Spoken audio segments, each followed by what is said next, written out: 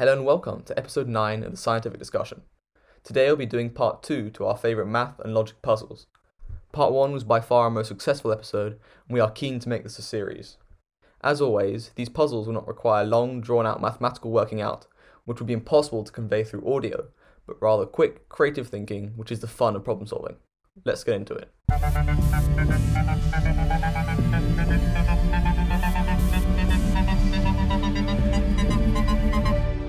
Okay, so the first one comes from our old friends at Brilliant.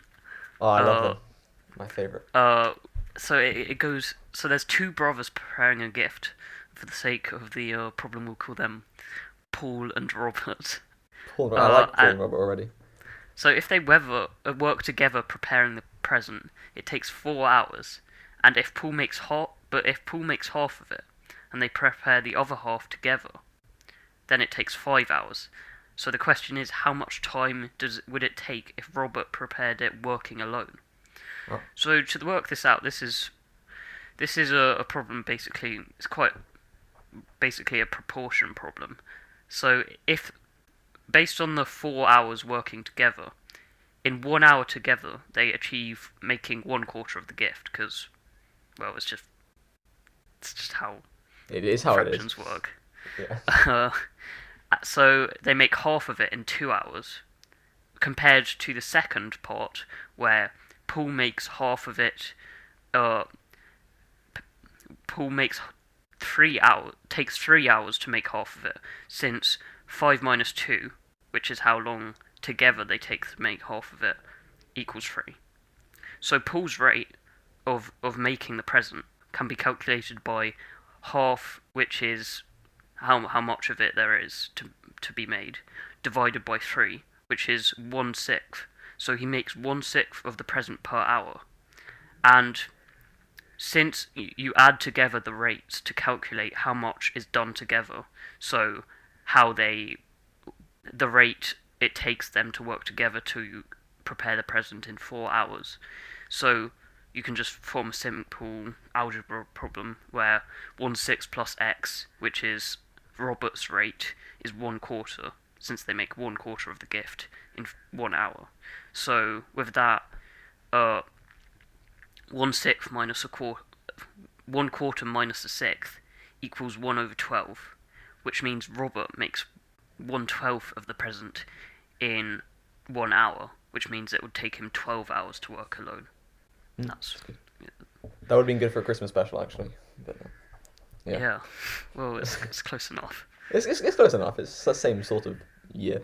Alright, my first one is a bit more of a mental maths question, a bit of a warm-up, if you will. So you're given the numbers 1, 2, 3, and 4, and you're told to make 13. That's your final answer. And you can add numbers together, or you can multiply them together. You're allowed to basically use 1, 2, 3, and 4, manipulate them in any way, try and get to the answer 13. If you want to try and work that out, feel free to pause the podcast for a second. Well, the answer goes, you add the 2 and the 1 together to make 3. You times that 3 with the 3 you've already got to make 9, and you add the 4 to make 13. So it's 3, open brackets, 2 plus 1, close brackets, plus 4, equals 13. It's just a quick mental maths question. I like to play these kind of games on my phone. There are quite a few apps that do these kind of questions, and they're just kind of fun. That was basically the entirety of my first one. Back to you, Will. So this is another one from Brilliant. It's my. We love Brilliant. Yeah. So there's 4 boxes containing 2 types of coins, silver and gold coins.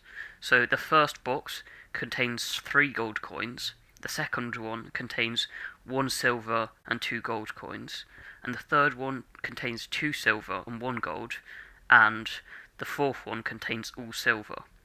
And the question goes, if you pick a random box and remove a coin, and that first coin is silver, what is the probability that the second coin that you take from the same box will also be silver?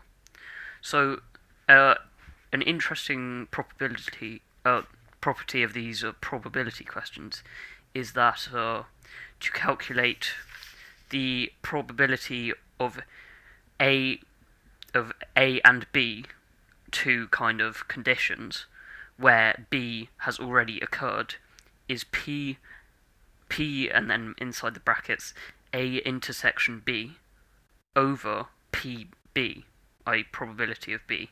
And in the context of the question,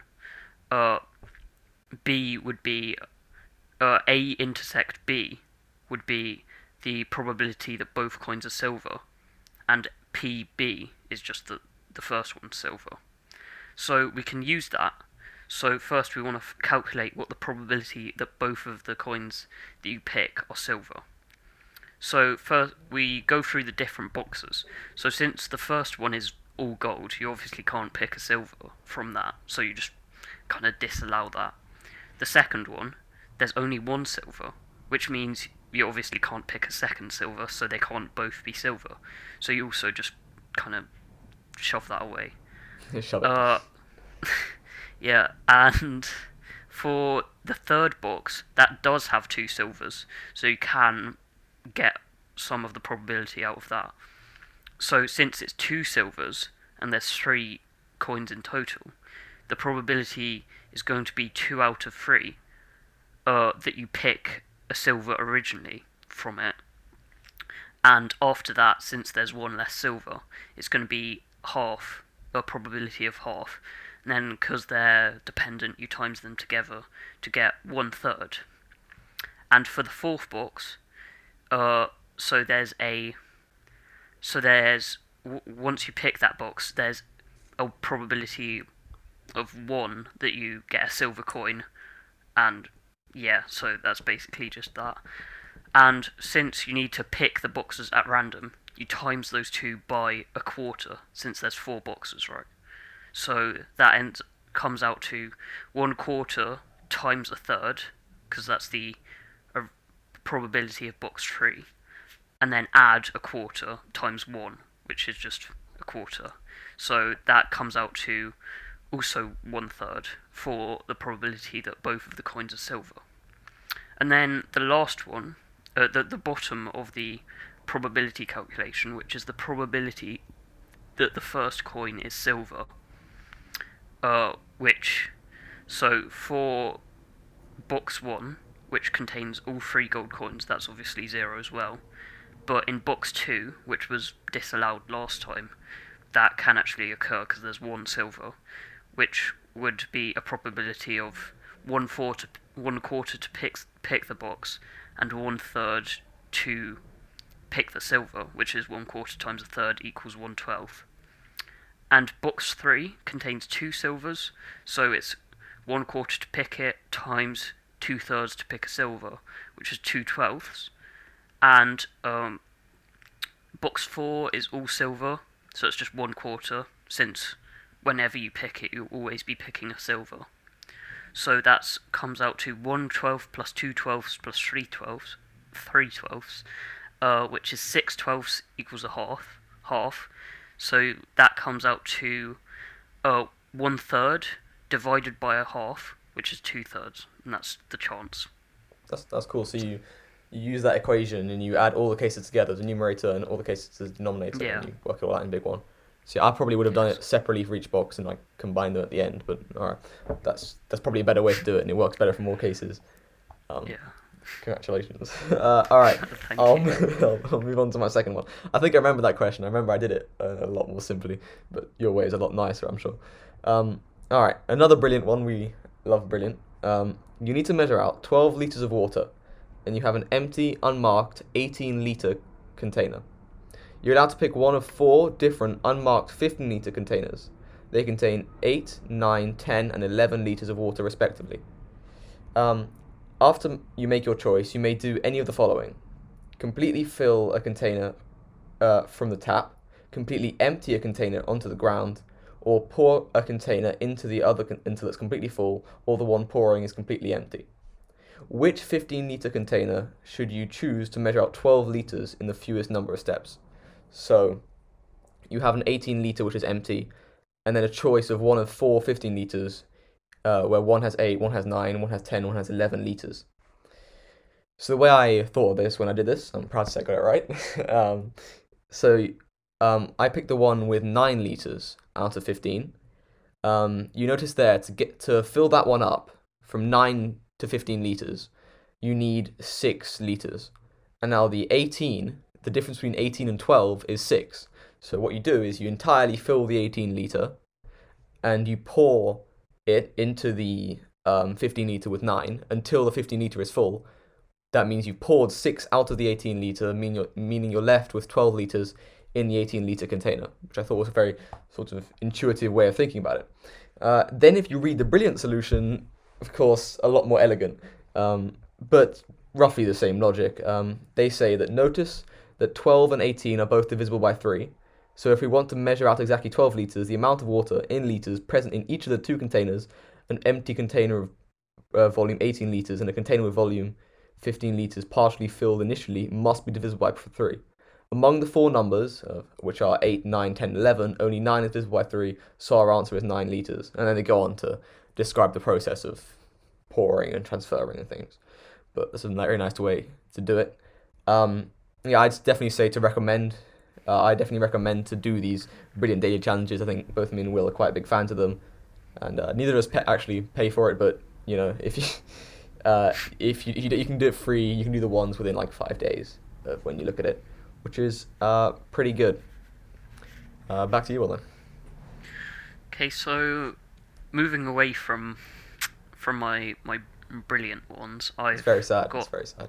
yeah, I've got these the next 4 from a website called mathschallenge.net. So It's a new source for us. It's a big Yeah. moment. This first one states that in a class of unspecified size, 1/4 of students with blonde hair have brown eyes, and 1/3 of students with brown eyes have blonde hair. And the question is, what fraction of the class have brown eyes? So here, a good way to do it is just kind of simplify the problem. So you can do this by letting the number of people with both blonde hair and brown eyes be n.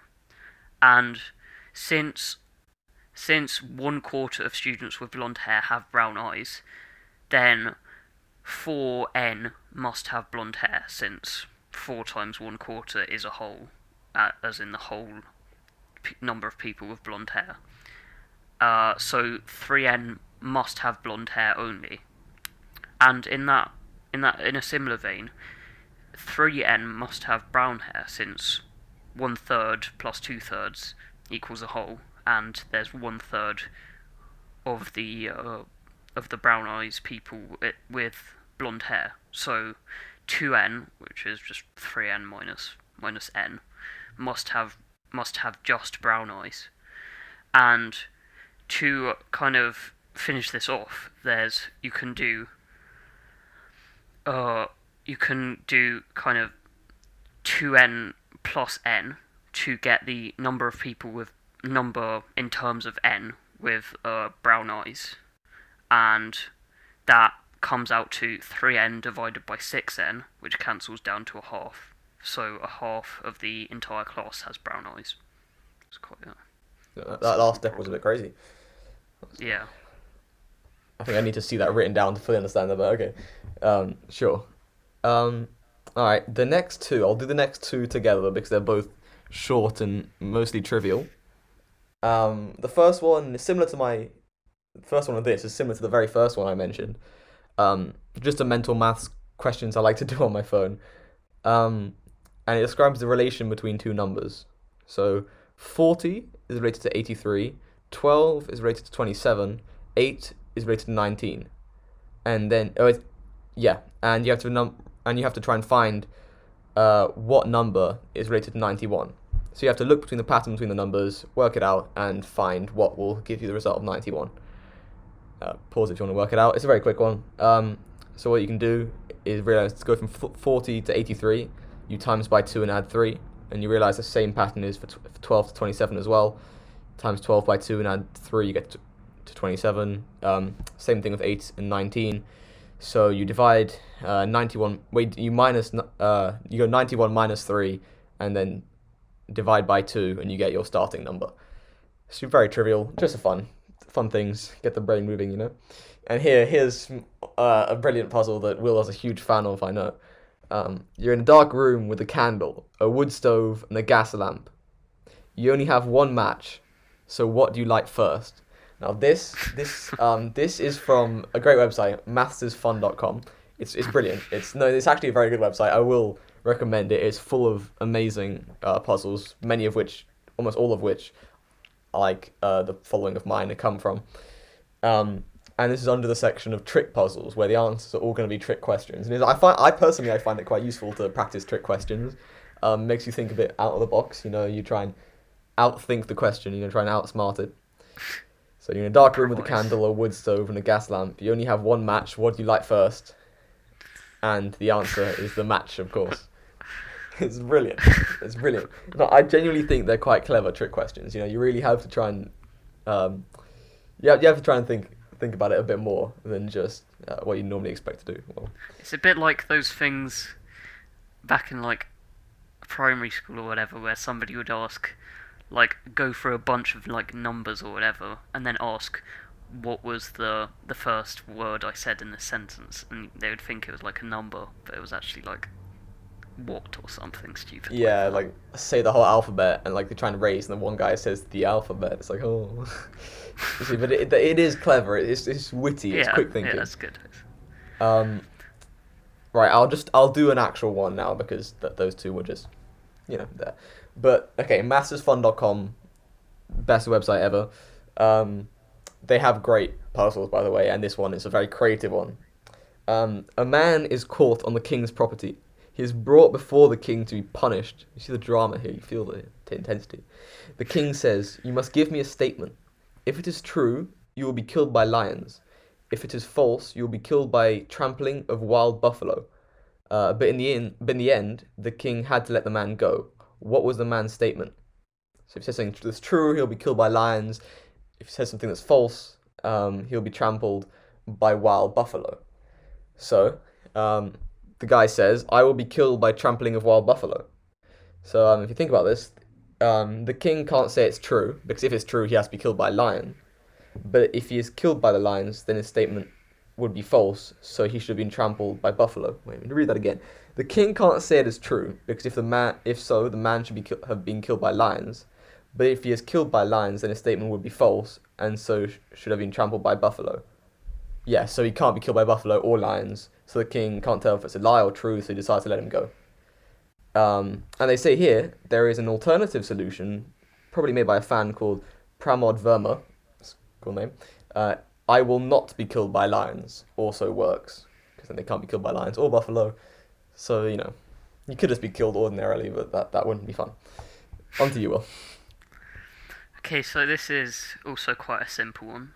So a set of 3 steps can be climbed in 4 different ways. So just climbing it normally, one after another, or after the other. Or you can skip all of the stairs and just jump straight onto the 3rd stair.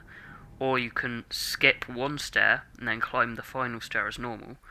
Then you could climb the 1st stair as normal, skip the 2nd step, and yeah. So how many ways can you climb 10 different steps if gravity is no like object? I think if you put it in the constraints of gravity, it would probably be a bit more difficult. But It might just be the same thing as 3 stairs, wouldn't it?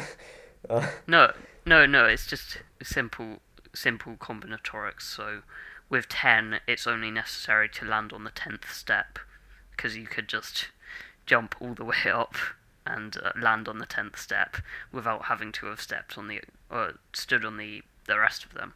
So you just see that it's 2 to the power of 9, since there are different combinations, right, of standing on them, which is just 512 ways. It's a fairly stupid one, but no, that's good. Yeah. Nice, yeah.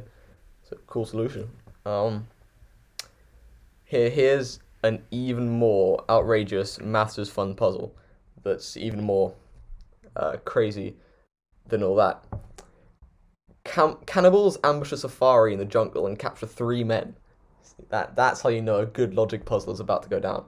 The cannibals give the men a single chance to escape uneaten. This is going far from a maths podcast anyway. The captives are lined up in order of height and are tied to stakes. The man in the rear can see the backs of his two friends, the man in the middle can see the back of the man in front, and the man in front cannot see anyone, he's just looking forward. The cannibals show the men 5 hats. 3 of the hats are black, and 2 of the hats are white. It's very important. Blindfolds are then placed over each man's eyes, and a hat is placed on each man's head. The two hats left over are hidden. The blindfolds are then removed, and it is said to the men that if one of them can guess what color that he is wearing, they can all leave unharmed. The man in the rear, who can see both of his friends' hats, but not his own, says, "I don't know." The middle man, who can see the hat of the man in front, but not his own, says, "I don't know." And the front man, who cannot see anybody's hat, says, "I know." How did he know the color of it, what the color of the hat was, and what color was it? So, we have this thing. They're lined up in 3. Back one can see the front 2, middle can see the front. That's it. So we know. Let's start from the back. The back one can see the 2 in front of him, and he says, "I don't know." And the only case for that, we know they can't both be white, because we know there are 3 black hats and 2 white hats. So if he'd seen that both of the hats were white, he knew his must have been black and would have known. So we know the 2 front people have at least 1 black hat, 1 white hat, maybe 2 black. I'm not sure, but they can't both be white. The man in the middle says, "I don't know," and since he knows that both their hats can't be white, let me see what is said here. The man in front knew he was wearing a black hat. Wait, what? No. Oh, I skipped it. Oh! Hold on. I can't look at it. Yeah, the first man did not see white hats, and the second man did not see 1 white hat, because if he saw a white hat, the second man would have known that his hat was black. Ah, okay. So we know the middle man knows they can't both be white, so he must. So if he'd seen a white hat on the person in front of him, he would have known his was black.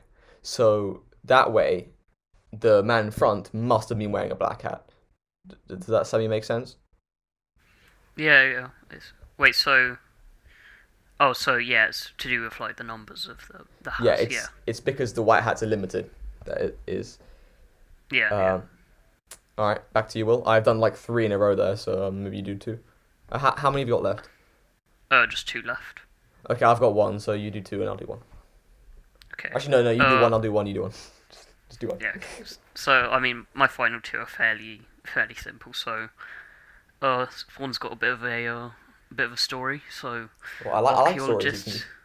Archaeologists, or actually probably more specifically Egyptologists, Oh, discover hieroglyphs in a tomb, and when translated, it came out as a 4-digit number, with with it being the smallest number divisible by all numbers from 1 to 10, and the aim is to work out what this number is.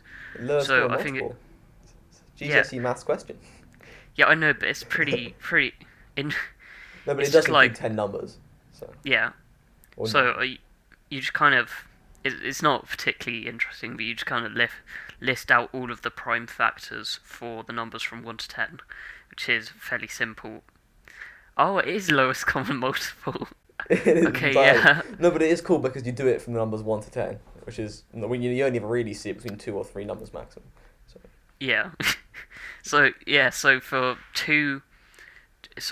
all the prime numbers 2, 3, 5, 7, 9. Oh wait, no, not 9. Damn it. Yeah, 9 is just 2 squared. Yeah, fine. I'm sorry. No, I know. I'm just adding stuff here. 2, 3, 5, and 7, all the prime numbers, and then so their prime factors is just themselves and 1, but you don't really need to include that. Then there's the numbers which are actually divisible by something, which is 4, which is 2 times 2, 6, which is 2 times 3, 8, which is 2 cubed, 9, which is 3 squared, and 10, which is 2 times 5. And you just do the age-old LCM tactic. See, I can't actually remember how to do LCM, and I should know that. So you see the you take kind of all of them together and see the largest power of each individual like number. So, for example, 2. But I guess it's somewhat different than this one in that it has to be with an individual number. So 8 is 2 times 2 times 2 times 2, 2 cubed, which is the highest power across all of them of 2. So that goes in. And then 9 is 3 times 3, which is the the highest power of 3 across all of them. So that goes in. And then for the prime numbers, 5 and 7, which aren't factors for any of the other of them, they themselves are the highest power of themselves. So they go in. So it's just 2 cubed times 3 squared times 5 times 7, which is 2,520. That's cool, yeah. No, I mean, now that I saw that it was LCM. No, it's good because LCM and HCF are just common cool math facts. They're actually surprisingly useful in math puzzles. I think I learned the way to get LCM was kind of different. It was you find HCF first, which is highest common factor, and you times it by the numbers you haven't used for that, which is a long way to go about it. Okay, so I'll go for my last one, and surprisingly not from Brilliant or mathsisfun.com. I know I'm getting creative. Ooh. I know. And this is question 2 of the 2019 Physics Olympiad. I think it's the British Physics Olympiad. I'm not quite sure exactly what the title is, but there you go. It's Physics Olympiad, the intermediate one. The metal cube in question 1, we don't need to know question 1, makes no difference. The metal cube in question 1 is divided into 8 identical smaller cubes. How does the pressure exerted by a single smaller cube on the tabletop compare to the pressure exerted by the original larger cube? And it's a multiple choice question. A, it increases by a factor of 4. B, increases by a factor of 2. C, stays the same. D, decreases by a factor of 2. And E, decreases by a factor of 4. So we have a cube put into 8 smaller cubes, which are all identical. That's important. And we need to find out how the pressure of one of those cubes on the surface it compares to the pressure of the original cube. So, pressure is force over area, and in this case, we can just say it's weight over area because the force we're talking about is just the weight of the cube on the surface. So the new pressure, the pressure of a smaller cube, is the original weight over 8 because it's just an eighth of the larger cube, all over area, which is now area over 4 because if this is the bottom surface area of those tiny cubes are going to be a quarter of the like original surface area of the bigger cube because each surface is going to be split into 4 so that 8 cubes come out in the end, if you can visualize that in your head. So in the end it's 4, so like it's W over 8 all over A over 4 is our new pressure, which you move the fractions around a little bit, you get to 4W over 8A, which is half W over A, which is half the original pressure. So it must be D because it decreases by a factor of 2. Exactly. So it's just realizing that you area divides by 4, but weight divides by 8. So overall you decrease by 2. That's about it. Well, back to you. Yeah. So this again isn't a particularly massive one, but there's a person states that they are 23 years old, not including weekends in their age calculation. So how old are they? It's a good opener, yeah. And it's at first it kind of seemed super difficult, but the answer is basically an approximation. But if you think about a week, it's divided into the actual week days, which is Monday, Tuesday, Wednesday, Thursday, Friday, and then the weekend, which is Saturday, Sunday. And the weekdays is 5 out of 7, 5 over 7 of the entire week, while the weekend is 2 over 7 of the entire week. So you can just formulate a simple calculation where if 23 is 5/7 of the age, i.e. the age times 5 over 7, therefore age must be 23 over 5 over 7, or 23 times 7 over 5, which is 32 years old. That's good. It's 5 cents to the normal age. Yeah, sure that wouldn't like. How would that be an approximation? Would it be like leap years that screw that over, or the way the Well, year goes over halfway through a week, or surely then like number yeah, of days would yes. carry over. I guess, but like they're not going to be exactly 23 years old. Also, Like, yeah, yeah. Also, they might be born halfway through a week or like halfway into a weekend or something. yeah. All right. Well, And that's about it. that's about it. Before I end the episode, Will and I decided to revisit the problem, where you had to find the number of ways you could climb a flight of 10 stairs, where the answer was 2 to the 9, but neither of us could really remember how we got to that point, so we decided to work it out again. If you kind of shrink it down to 3 steps, which is kind of what I did at the start. So I understand that bit. You either go, basically you count all the way up, one by one, or you can go first one, skip, or skip, go one. Or skip all 3, or all 2. Yeah, To like, get to the...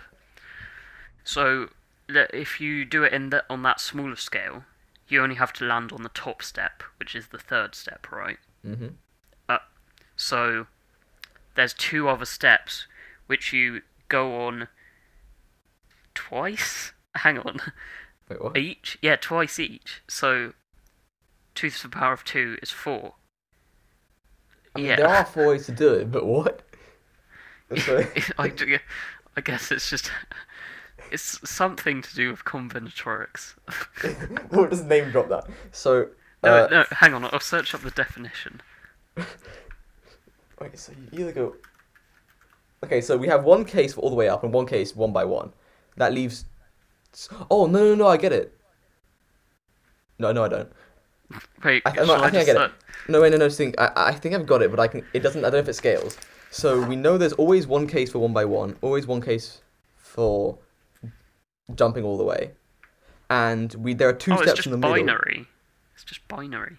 But actually, it isn't just binary. Never mind. Okay. Okay, wait. No, One it sec. is. Because if you think about it, one binary digit has one possible combination. 2 has it has 4 possible combinations, right? Oh no. The first one step has one combination. It's like factorial, but you don't decrease. Yeah, vaguely. Yeah, because that's why it's 2 to the 9, because for each one there's 2 options, and then you either go on it or you don't, and there's 9 steps. Yeah, it's just binary. It's just binary. That kind of makes sense, but I haven't got my head around that. And I get there's 2. Well, thanks for listening. Yeah. Well, that certainly makes sense. If you count each step can have an option of either on or off, and there are 9, because the last one is just... Yeah. Yeah, you don't really count the last one, or the first, you don't count either the starting or the ending. It's like same thing with 3 steps is 2 to the 2, which is 4. And there are 4 options. Yeah. So it's just a pattern. You work it out for 3, work out what the pattern is, and you scale. Well, that was fun. Indeed.